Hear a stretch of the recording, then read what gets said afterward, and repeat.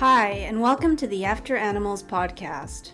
After Animals uncovers trends and stories at the cutting edge of the global post-animal movement.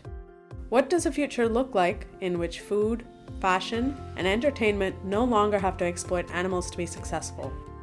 Each episode, we will share with you a remarkable and inspiring story about someone who is forging a more compassionate future for us all. After Animals is co-produced and hosted by me, Yulara Nakagawa, And me, Sharanya Krishnaprasad. For this episode, I spoke with Thomas Jonas, the CEO and co-founder of Sustainable Bioproducts, a food tech company that has developed a breakthrough protein technology from research they conducted for NASA in Yellowstone National Park. Thomas shifted gears from a career in the consumer packaged goods, or CPG industry, to building a company that aims to make a difference for the planet while disrupting our current food system. Thomas, thank you so much for being on the show. Before we talk about your company and the work you're doing, can you please walk us through how you got to where you are today? Hi, Sharanya. Well, thanks for having me on the podcast today. It's exciting to be here and to talk to your listener. I sometimes myself really wonder how the hell did I get there? A chain of events put me in where I am today and led to me co-founding and leading the company. So let me give you a little bit of my background. In case there were any doubts for your listener, let me be clear, I am French. So this is a French accent. So I came to the US about 16 years ago, and I was sent as an expat for a large French multinational company, and we were doing packaging. So I was doing beauty packaging at the time. I was then hired by an American company, and I was in charge of several multinational packaging businesses. Wow. And it was a great experience, very interesting work, working with some of the biggest name in the CPG world. I walked away from it and I went to Kauai for a break. And I had the feeling that I needed to do something else. I had enjoyed this job tremendously, but I wanted to do something that was going to be more impactful. A few weeks later, completely randomly, on the beach, I was there with my daughter and she was playing with her sand toy, and two little boys come and start stealing her sand toy. And the father comes behind saying, sorry. And he sounded like a really interesting guy. And so we started, the two of us, to partner, and then a third partner joined us. So that was Danny, and then Yuval joined us. And the three of us started to think about what could we do? And we started looking at a bunch of things in the world of technology. And we met Mark Kozubal, who was in Montana. Mark had done this amazing research for NASA. And really the goal of his research was to try to figure out if NASA was to send a probe to a moon of Saturn out there or to Mars, what would be the conditions in which it would make sense to look for life? So if it's a methane lake on Titan, do you bother or not? Right. If it's frozen world, if it's minus 300 Celsius, do you bother or not? Right? What if it's acidic? Trying to really explore what would be the possibilities where life could be. And so how do you do that on planet Earth, right? Well, the way you do that is you go to a place that doesn't look like planet Earth. And this is really what drove the initial work of the company to the acidic volcanic springs of Yellowstone National Park. And so in a remote part of the park, in a place where there is between 1 and 100 earthquakes a day, it's actually a place where you cannot go anymore. The national park just closed this place. It's too dangerous. And what's fascinating when you get there is that it looks like a dead zone, because you have this acid that's seeping from the earth. You're just above the lava chamber. And pretty much all the trees, all the plants just die. It's just this barren kind of sand. It looks like another planet with this acid springs that are snaking through. It's completely flat. It's a very otherworldly kind of environment. But the thing that is phenomenal and so exciting, and also, that really fills us with hope, is that even in a situation like that, life finds a way. And we discovered a bunch of organisms that evolved in this incredibly acidic environment. And when I say incredibly acidic environment, just to be clear, it's your car battery level of pH, right? It's Yeah. what you would use to sanitize things. And, Right. it is also one of the highest naturally occurring concentration of sulfur, chromium, arsenic. So it's a crazy environment. It doesn't look like Earth. And that's where we discovered a bunch of microbial life form. And one in particular that is very interesting. We named it MK7. And so the MK stands for Mark Kosoval, and 7 is because it's the 7 organisms that he discovered. And it's the 9, we need to think about a better name, but it kind of stuck. So that's what we've been using. And MK7 is interesting for a bunch of reasons. First of all, it is a complete protein. So, and when I say, a complete protein, it has all the essential amino acids that we need as humans to survive. It is a fungi, so it's part of this greater mushroom realm. What is fascinating with fungi is that they're closer to us than they are to plants.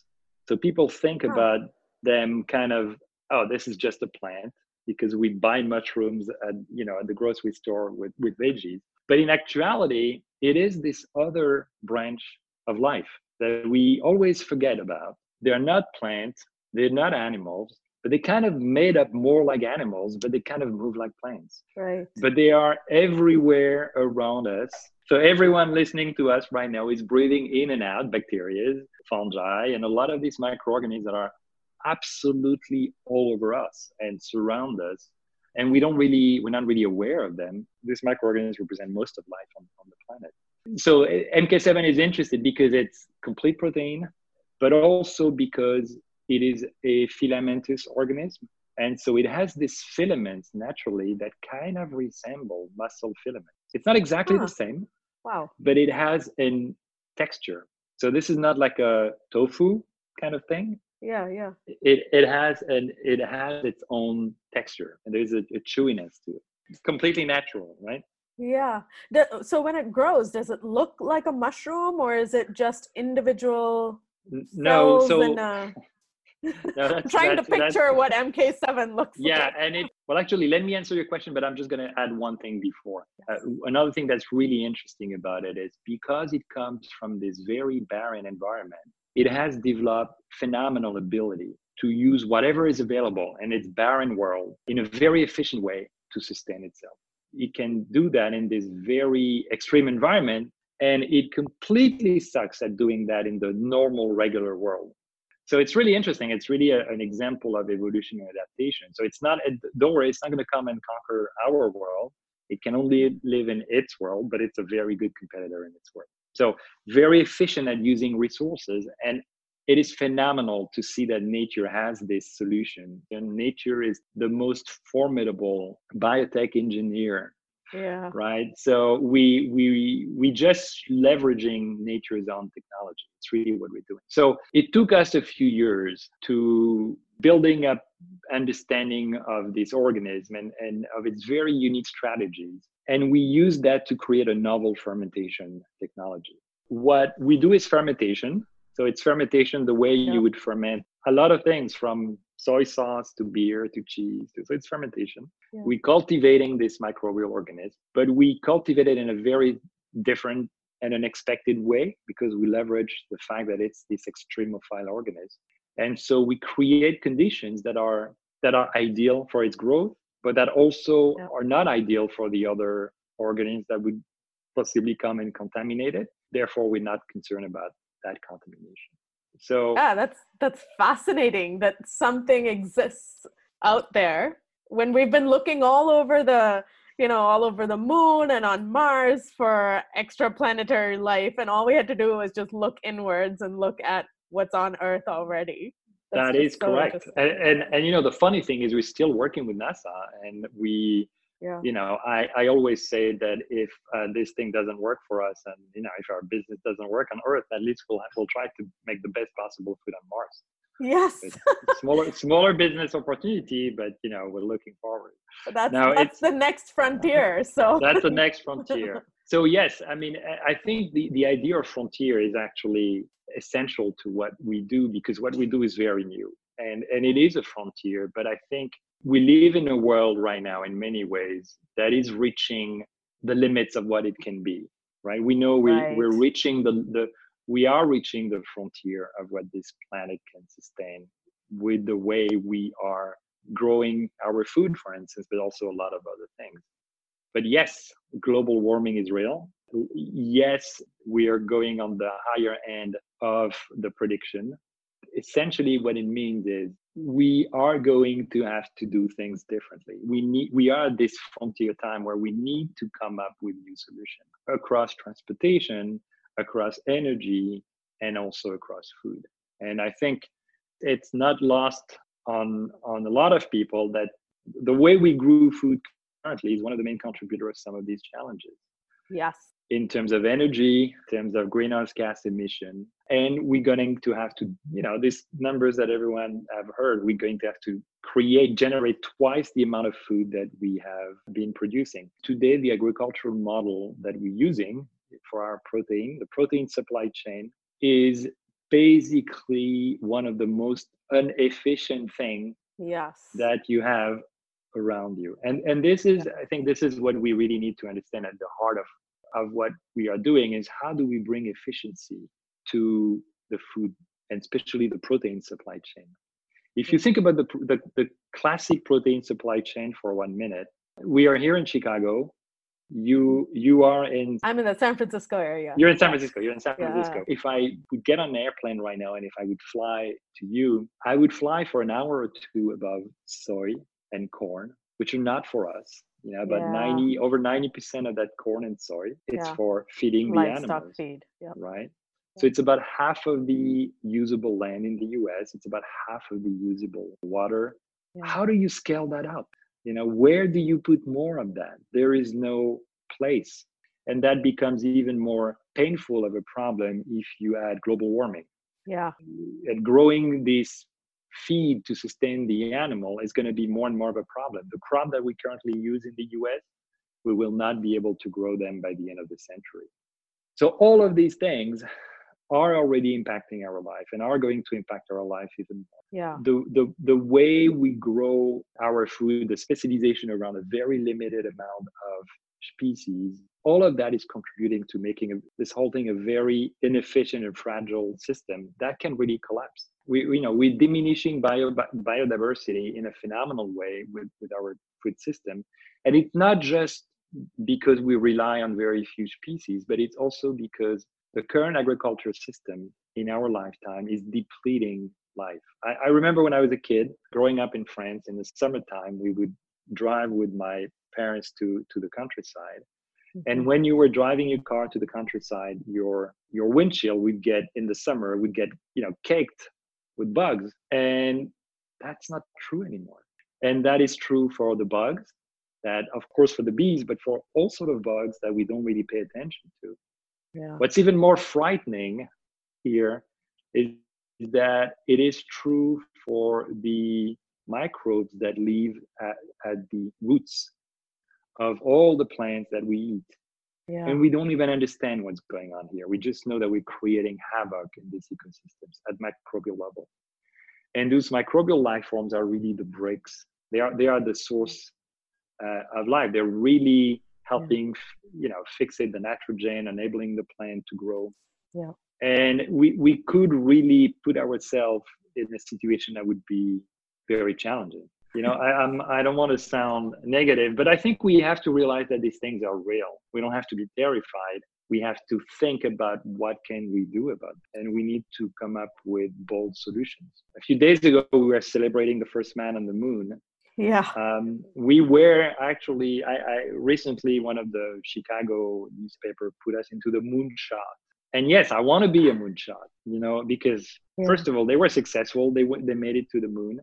But I think we need to have this sort of bold thinking about what this can be. And we can reinvent a food supply that can be delicious, that doesn't have to be harmful to the planet, to the animals, and to humans as well, right? It can be good for your health. Yeah. And that's possible. And actually, guess what? Nature has already made a lot of this available to us. We just have to change some of our focus. And that's what we are doing. We develop this technology and we grow this product in a very simple tray system. So imagine something that looks like your cafeteria tray, and imagine that in it you have something that looks like a slice of raw chicken. Got it. And that's what we do. That's amazing. Lara, I was doing a lot of research on this, and it turns out that they're trying to create what will essentially become a neutral tasting, high protein substance, which could be solid, liquid, powder, or anything else. Essentially, the protein can become meat-like, it can be savory, it can be sweet, it can be dairy-like, it could be mixed into yogurt. They're producing an ingredient, it could then go into any food product and make it a high protein product. And has so many different applications, which is wonderful, and can have so many different textures and flavors and uses. So that actually is so exciting to me, because I was recently reading that OmniPork, which is the emerging ground pork product that Green Monday, I believe, is working on, but the brand is OmniPork. They purposely made the product flavorless so that it can be used in more applications, which is exactly what we root for, is the scalability factor, and multi-use factor, and at the core of it, effective altruism. We want to make a big change. And what makes this product, I think, also unique is that it is a super protein. And so these fungi are producing a protein that has all of the 9 essential amino acids, the protein building blocks that any human body needs to function. These protein building blocks, the amino acids, are typically found in animal products. And so that's why, you'll see the egg industry or the dairy industry touting their products as being complete proteins, but they're harder to get from a vegan or vegetarian diet. Soy or tofu, quinoa, seaweed, spirulina, and some seeds like the hemp that you had in your salad are some of the other vegetarian vegan sources of these essential amino acids, but they're not as digestible either. And so the only way to get them to be completely absorbed by the body is to make them isolates. And so I think that's what also makes this product very unique and very exciting. And very game-changing for all of us vegans and vegetarians and flexitarians and reducitarians. You're trying to get these proteins into our bodies and finding it rather tedious to have to look it up and mix and match, like you said. For the listeners, I had made myself a cauliflower fried rice earlier, and I was showing Sharanya proudly that I was also topping it with hemp seeds so that it was more nutritionally sound. But that's wonderful. And as we've been talking through this and I've heard the interview as well, I was wondering, how the heck do they actually grow it?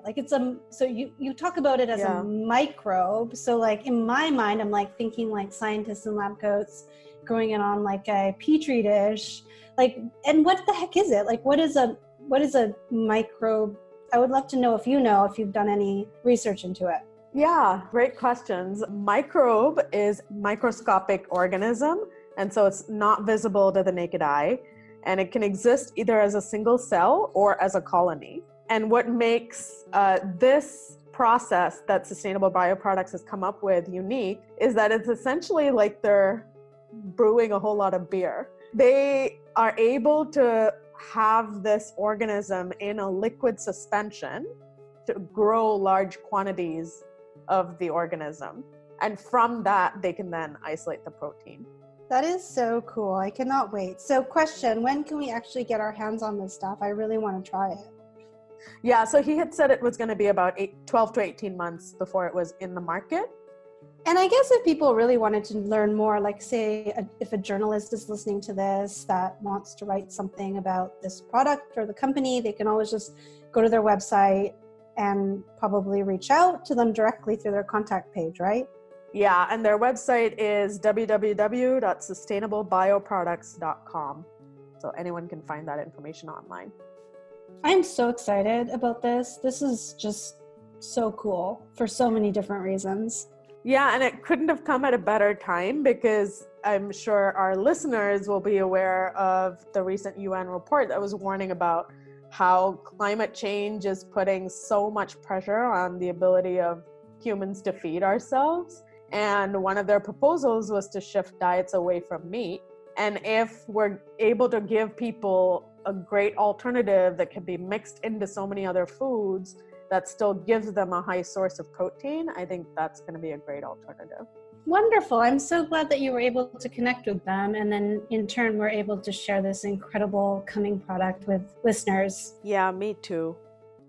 So right now, from what I understand, it's an edible protein. But are you thinking of applications beyond food? Because I know proteins exist in so many different materials, but could this potentially produce something that's beyond just an edible protein? Yes, it can. One of the things that we've been working on as well is a leather type of application, and it works extremely well for this sort of application. Our focus is on food, to be clear. We know we've made some really delicious food and across a very wide variety of products. What we do really is cellular agriculture, but the cell that we use, instead of using an animal cell, we use a microbial, fungal cell, but it's a high protein cell. And so typically, food is where we think we can have the fastest, biggest impact. And that's really what we're going after. But there is a whole lot of other things, as you very rightfully pointed out. There is a lot of use for protein. So there is a lot of things that we can do in the protein realm. It's amazing that you just mentioned cellular agriculture, but you're also talking about microbial organisms and not animal cells. So that's the first time, I think your company is the first one that I came across that was using cellular agriculture, but without animal cells. I think the way to think about it, what we all need is protein, right? Yes. Where the protein comes from, as long as it is a good protein, digestible, and it doesn't really matter. We want it to taste good, of course, but it doesn't really matter where it's coming from. At the level of the building block, no one can tell, an essential amino acid, if it's an animal one or if it's a vegetable one. They're pretty much the same. And for the purpose of, building your own body, it is not relevant, right? They are the same. Yeah, nutritionally, it's the same. It might not be from the same source. Yeah. It is the same. So this is really, again, what we're doing is we're cultivating a high protein microbial organism. And it happens that it's a filamentous organism that has filaments that mimic muscle filaments. So that's a bonus. And also one thing that's really interesting is the organism completely naturally has very high level of vitamin D, high level of iron, high level of calcium, B12, which, is something that is a challenge for a lot of vegans to get. But again, it's not a plant. Right. Yeah. So you kind of have the best of both worlds. And so it's a completely natural process. It's just farming. We're growing these things, right?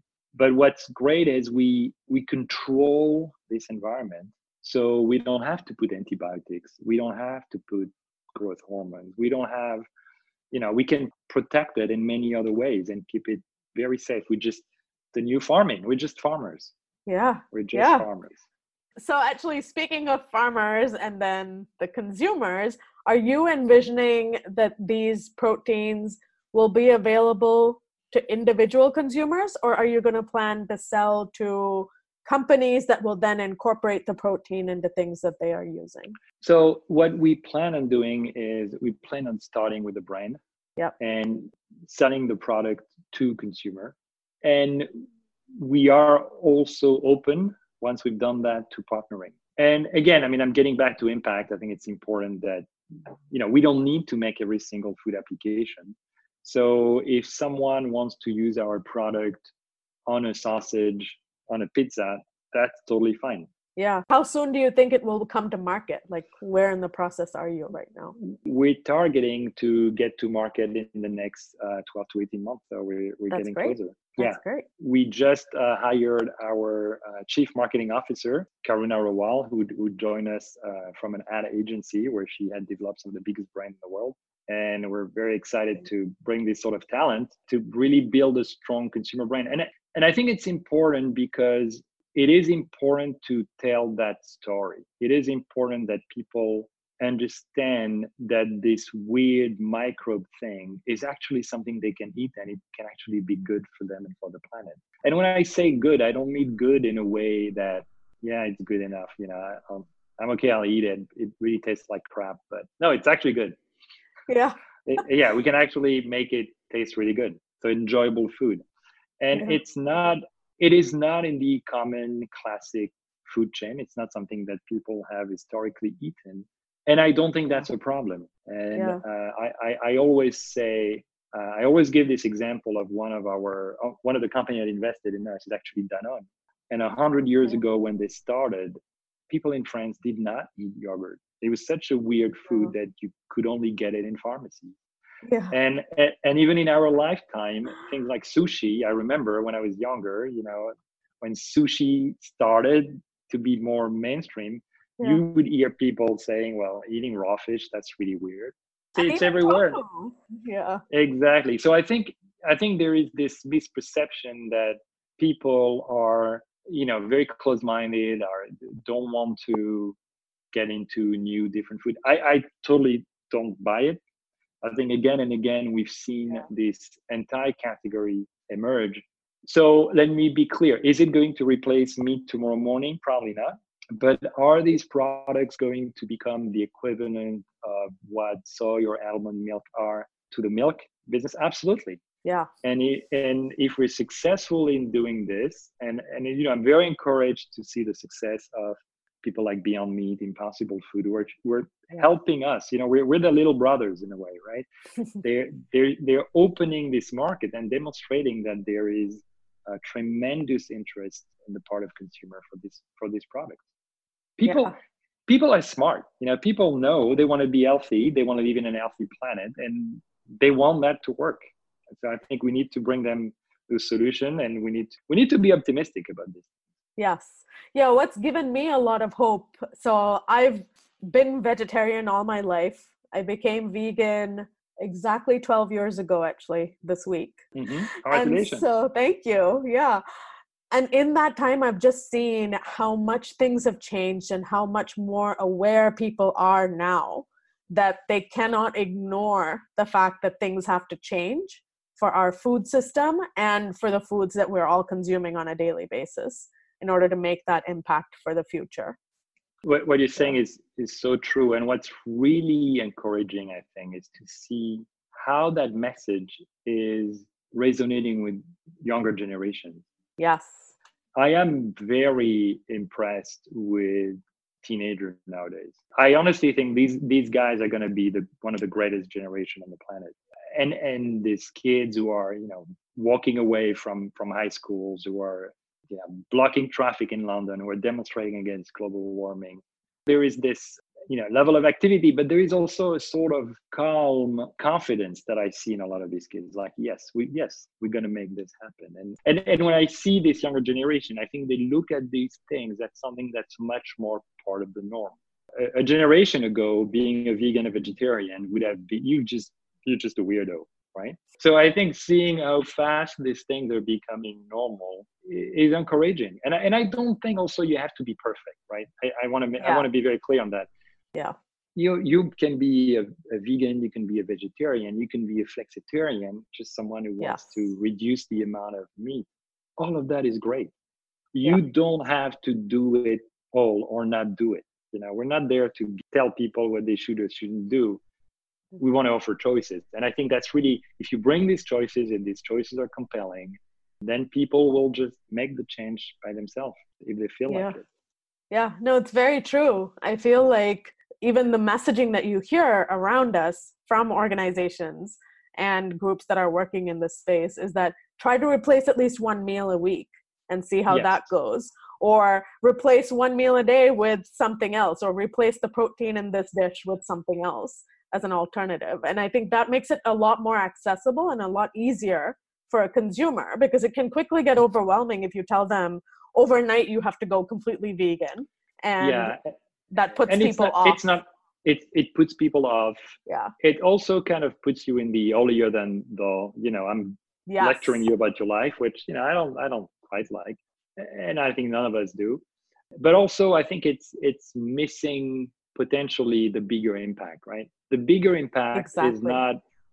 is not that you remain vegan or vegetarian. The bigger impact is that old Uncle Bob, who is having a burger for breakfast, a burger for lunch, or a burger for dinner, maybe cuts that a little bit, right? Yeah. And it would be probably good for his health and good for all of us. So I think that's what we should be aiming for. And so that's why a lot of people in the industry are trying to do these products that are, aiming at that population that is eating meat today. Yeah. And that's fine. I think that's really what we should be doing. I mean, Pat Brown, the CEO of Impossible Foods, says it very well. His target is not vegan and Yeah. vegetarian. His target are meat eaters. Yeah. And he says, maybe delicious, try mine, and I think that's great. I think that's great. And Yeah. we need to do that. I mean, of course, we're all going to be competitors, but there is a sense in this industry that we need to collectively make these things happen. I mean, those things are Yeah. important, and consumer choices are important. We want to bring them the ability to choose, and then they will decide whatever they want to choose. But our mission is to do that. Our mission is to all collectively as an industry to bring these choices to consumers. Yeah. And I think I heard someone say, I can't remember who or in what context, but they were talking about how there was such an explosion of companies that are working on alternative proteins.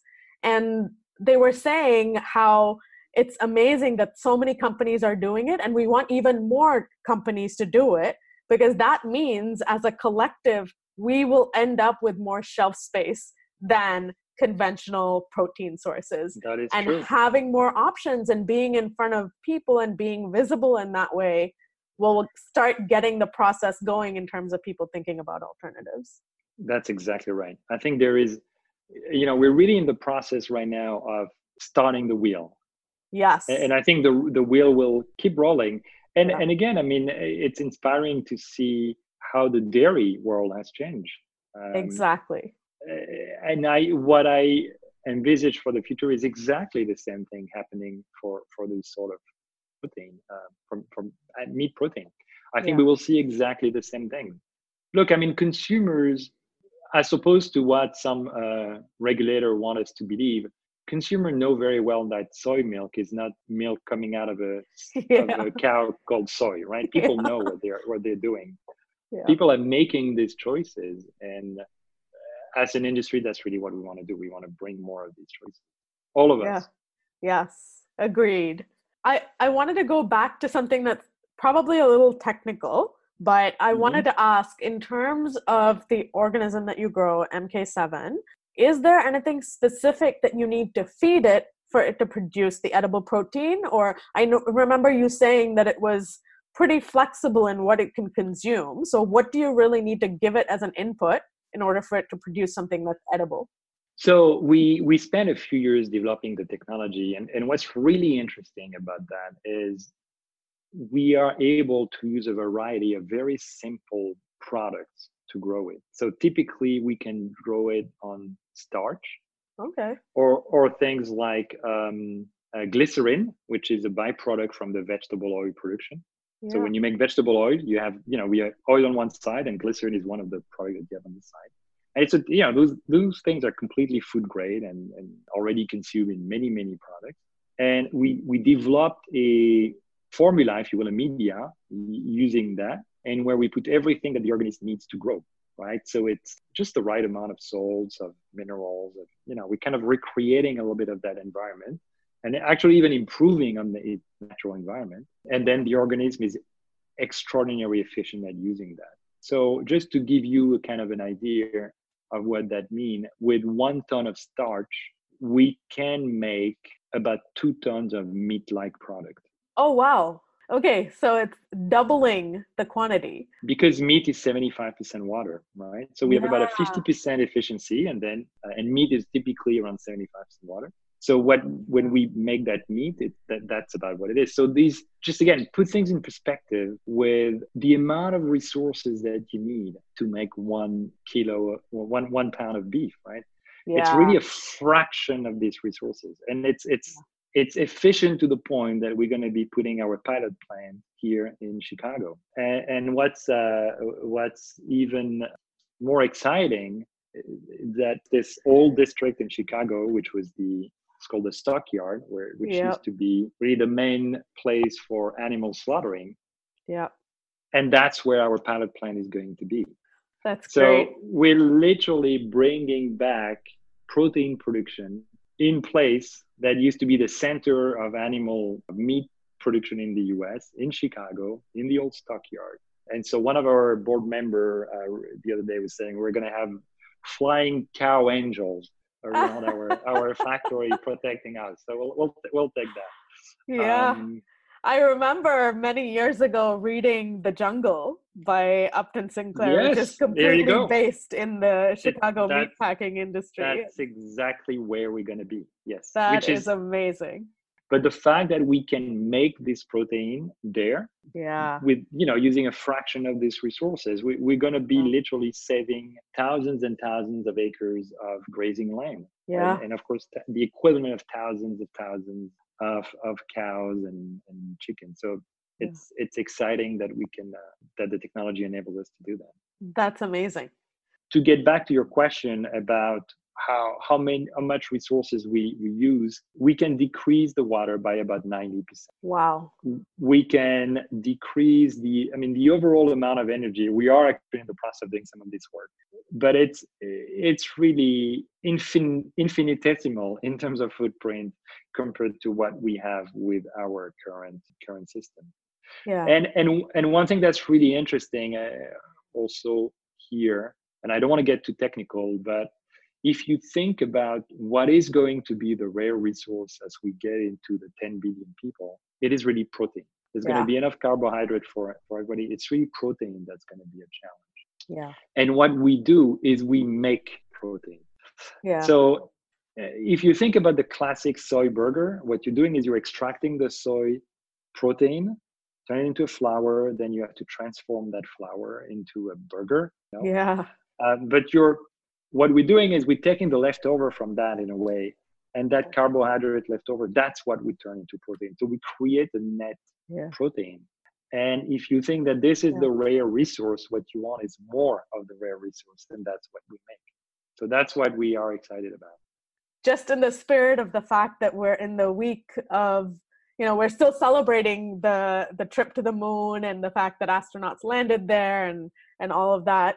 What do you see as the most out of this world application for what you're coming up with? Do you see it on another lunar landing or maybe a Mars rover, or where do you see it? There is a good chance we are actually going to be in space within a year or two. So that's great. It's not a done deal. No. It's only not, but we're working on this project for NASA, and we'll be very excited to do that. No, and I was getting very excited when I was doing research on your company as well, because I started feeling hopeful that government agencies were actually investing in this kind of technology. So that gives me hope as well. Yes. And, I think people like to paint a bad picture of government agencies. Yes. And that's totally unjustified. I think we've met phenomenal people, and we've been supported by the National Science Foundation, by the USDA, by the EPA, by NASA, and people are really trying to find solutions. We're very grateful that we were supported by them in the early stages in our journey. I can very candidly say that we would not be there without the National Foundation, without the EPA, without the USDA. But, make no mistake, they really took us to the grinder in terms of science. They wanted to make sure that, we had very solid science and they were not squandering taxpayers' money, which they, rightfully so. We also are quite excited to have actually an agreement with the national park, and we will be giving part of our money to, when we make money in the future. So we'll be giving back to the national park. And I think that's part great. Of, maintaining nature and conserving nature is something that we feel very strong about. That's amazing. Thank you so much for that. That's very appreciated. I personally love our national parks. Yellowstone has been on my list. I haven't gotten there yet, but I will very soon. We look forward to welcoming you in our lab in Bozeman, Montana. That would be amazing. Where we do a lot of the research. Yes, absolutely. Yes. Before we close, can you tell our listeners where they can get more information about the company or anything else you want them to know? As you did a little bit of research on us, you probably found that there isn't much. We were just busy doing work and we were not parroting. We are in the process of putting a new website together. There's going to be more information, and we're going to be doing a few more press releases and let people know about what we are up to. We are a venture-backed company. It's actually interesting. We have big strategic companies like Danone and ADM, who is one of the leading agriculture company, but these people really are thinking forward on what this needs to be tomorrow. And we also have a group that's led by Bill Gates, which is called Breakthrough Energy Venture. Bill Gates is on a mission, and Breakthrough Energy Venture is on a mission to support technology that can have an impact on greenhouse gas emission. And we were talking about hope earlier. I think it made me very hopeful to see the portfolio of companies that they're putting together and supporting. There's a lot of smart people working on smart technologies there, and I think we'll see the benefit of these in the coming years. Thank you so much again for your time and for your insight and for all of the great information that you've provided. Great. Well, thank you so much. This was a great conversation. I really enjoy and looking forward to listening to all the next podcasts you're going to be producing. I listen to a lot of podcasts, so you're my list now. Thank you. Thanks for your support. Thank you for tuning into this episode of After Animals. If you liked what you heard, please subscribe to the podcast and leave a rating and review on iTunes or wherever you get your podcasts. Or tell one friend about our show. The more people we have listening, the faster we can spread the word. Thank you. The After Animals podcast's mission is to activate a kinder, more compassionate world through innovation. After Animals is hosted by me, Yulara Nakagawa, and me, Sharanya Krishna Prasad, for the animals.